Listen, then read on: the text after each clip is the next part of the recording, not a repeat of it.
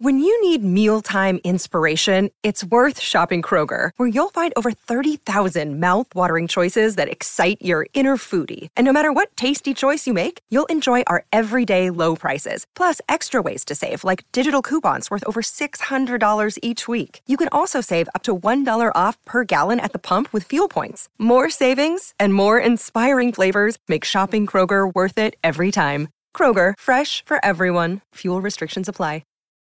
Look, Bumble knows you're exhausted by dating. All the, must not take yourself too seriously, and 6'1" since that matters, and what do I even say other than, hey?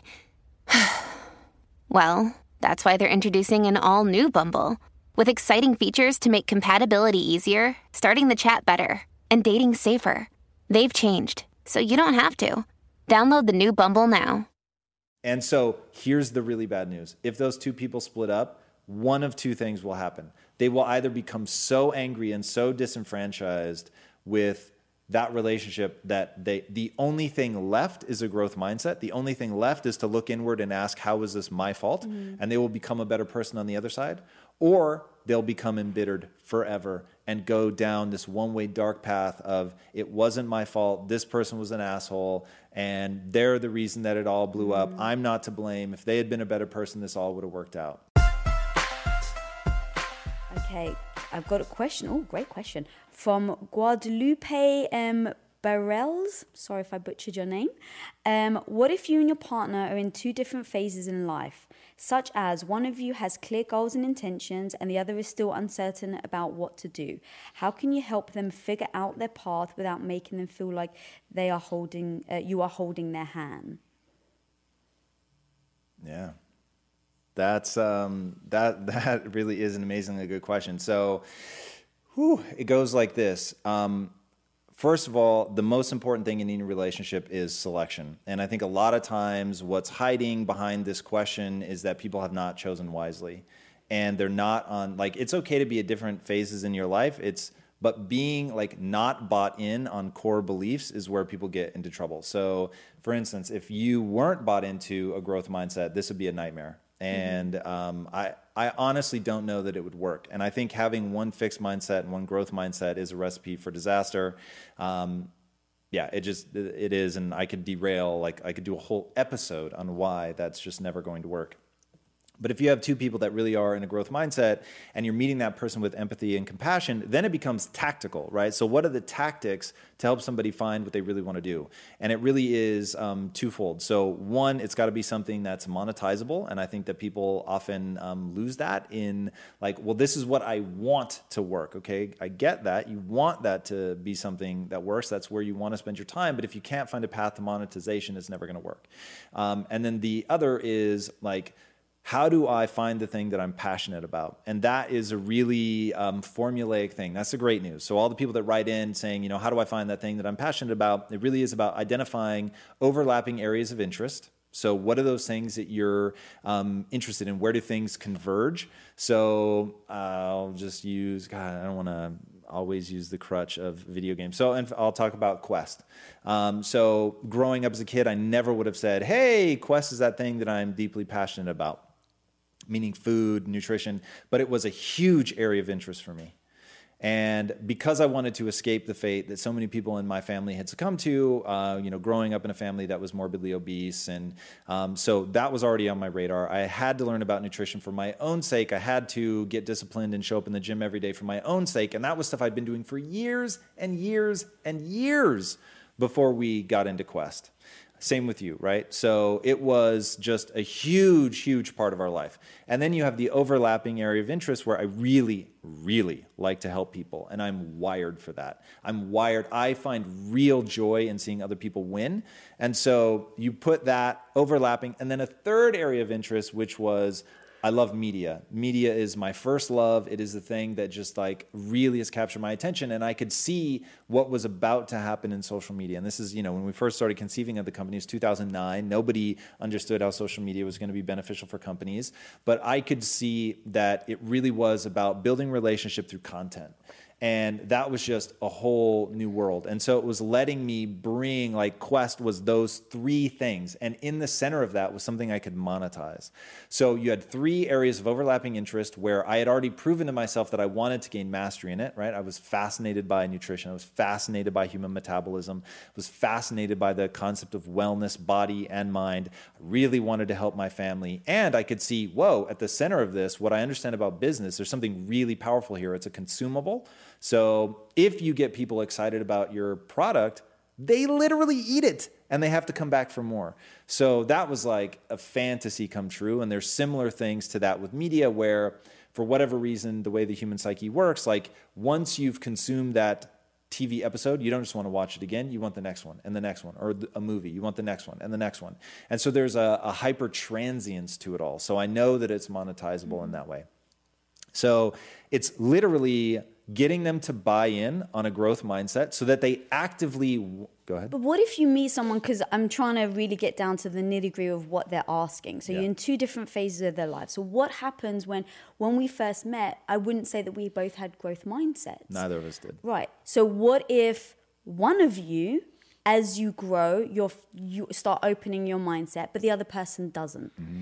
Like, what do you do then? Because it's not, you've fallen in love. You're in it. You're married. I don't know if they're married or Let's assume worst case, married, kids, the whole 9, debt. Right. Just now, bad. As a partner, to me, you want to help that person. Yep. Right. And I know we had the conversation earlier. Indeed, we did. The thing is that I wouldn't just give up on you. Mm-hmm. Right. I wouldn't, you're so dying to say something right now, but I wouldn't give up on you. As my husband, who I love dearly, if I really believed you had that potential to have, like, if I didn't think you had the potential, then I think that would be a different matter. Like, if you just close... And assume I don't. That you don't have that mindset. I'm a fixed mindset. And the more you try to help me, the more I resist, the more frustrated you get, the more I double down on my position. And I tell you to stop trying to act like my mother, just love me for who I am. Yeah. And how long has it been that I've been trying for? 3 years. And it's just getting worse. Yeah, I think I would have to God, I don't want to say it. Yeah, we'd have to separate. Yeah. I'm telling you, it is not a tenable situation for somebody like, and here's the really bad news. The part of the reason that I think you have emotions is you have to hit like a blow up point where you really feel badly. And there is an emotion so intense that you so don't ever want to go through again that you have a breakthrough. And how to put people in that situation, I don't know. And so here's the really bad news. If those 2 people split up, one of 2 things will happen. They will either become so angry and so disenfranchised with that relationship that the only thing left is a growth mindset. The only thing left is to look inward and ask, how is this my fault? And they will become a better person on the other side. Or they'll become embittered forever and go down this one-way dark path of, it wasn't my fault, this person was an asshole, and they're the reason that it all blew up. I'm not to blame. If they had been a better person, this all would have worked out. And the one thing we've discussed a lot about, just in, we've been married almost 15 years now. And the one thing we've spoken about is, like, we're not going to stay married because we're married. You're not watching the live comments, are you? No. I'm so curious to know. Well, the reason why is because I wanted to be engaged in the conversation, and so I asked Jared just to send me the questions. All right, we'll keep going. Don't let me pull you off. I know. I literally would. I'd love to keep reading, but I can't. No, I know. So I can only do one. Sorry, guys. But a big thing would be, like, we've discussed it. We won't stay married if we're unhappy. And that doesn't mean that we don't try every single thing in our power to fix our relationship. Or in fact, our first point is we need to grow together on a daily basis, be in communication with each other, because as you grow, right, I hate it when people are like, you're not the person I married. You bloody hope not. They're not the person you married, right? Because that means you haven't grown at all. Right. So as your lives develop and you grow, one thing we make sure is that we're always in communication so that we can really grow together on that same path. I think that's a massive key.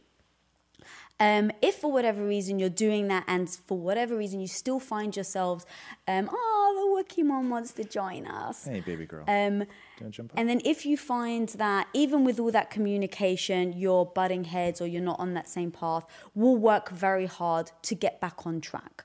But then we've said, if for whatever reason we can't do that, we'll never stay in a marriage that we're unhappy with. Because, you hear lots of stories about people that stay in marriages for multiple reasons, financial, kids, whatever. And just our experiences with people in our lives who have been divorced, it's like, if you're not happy, that exudes, right? It just like everyone around you sees it. You're an unhappy person. And so we just said we'd never do that to each other. Like, I don't want you to be unhappy. So if we're in a relationship and you're not happy within, our dynamic, then please tell me and we'll split up, because I don't want you to be unhappy and I don't want to be unhappy. So yeah, we have those real honest conversations. Yeah, but I think it's also important to note that commitment to us is very important, and that working on whatever issue that you have, talking through it, really being open to being wrong, like looking for the right answer, hearing that description in somebody who doesn't know sort of all the framework that we've built around that, might hear that there's like a tenuousness to our relationship. Hey, are you unhappy? Because we can always split up. The funny is we don't even joke about that. divorce. No, like, that's important. Yeah. I have never once made a joke about divorce. No, I know. Ever. And I guess that's crazy. You can't even say that shit out loud. Yeah, and I didn't mean for it to come across like that, and thank you for, bringing that up. It's just when people are in marriages for 5, 10, 15 years and they're miserable and they're profoundly unhappy, it's just not a life to live, right? It's not the way we want to live our lives.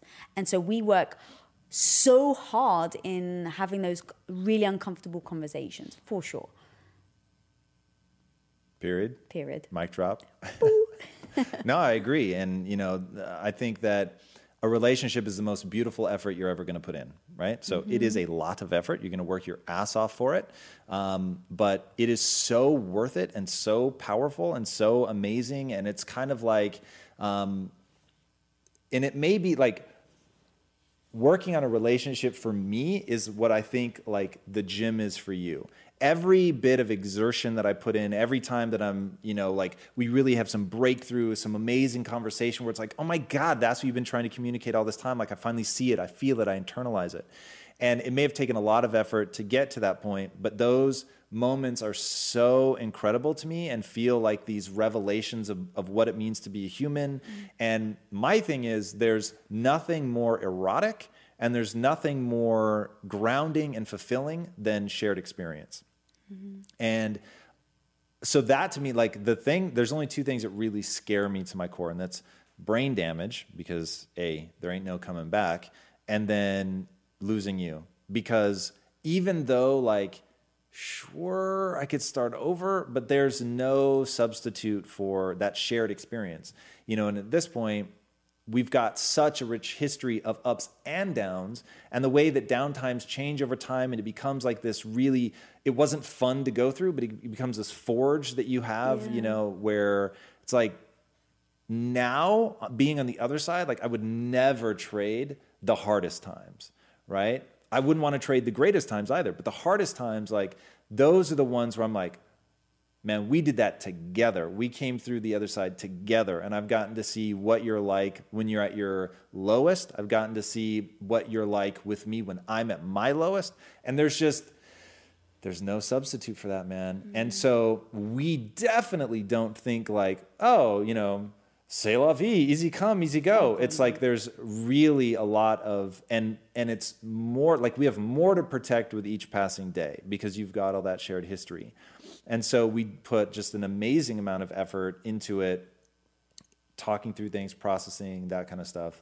But to bring it all back around to the initial question, it's meeting that person there with compassion and empathy, but walking through the tactics. Like there is a path to the other side. And so then it becomes a question of if they're willing to walk that path, like if you were on that path and maybe you just didn't like, it wasn't a fast path for you, I would walk that forever. If I felt like sincerely you were making every effort to get better, and hey, maybe it wasn't as fast as either of us would like, but like you're getting better all the time, I have no finish line. I have no point at which, hey, you know, I've been expecting you to get faster now for 10 years and you haven't, and so peace out.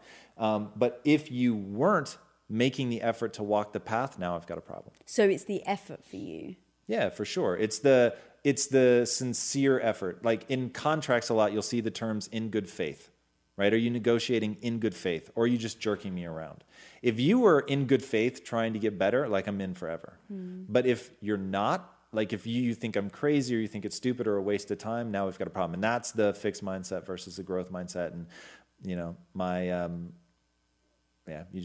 if people just aren't willing to walk the path,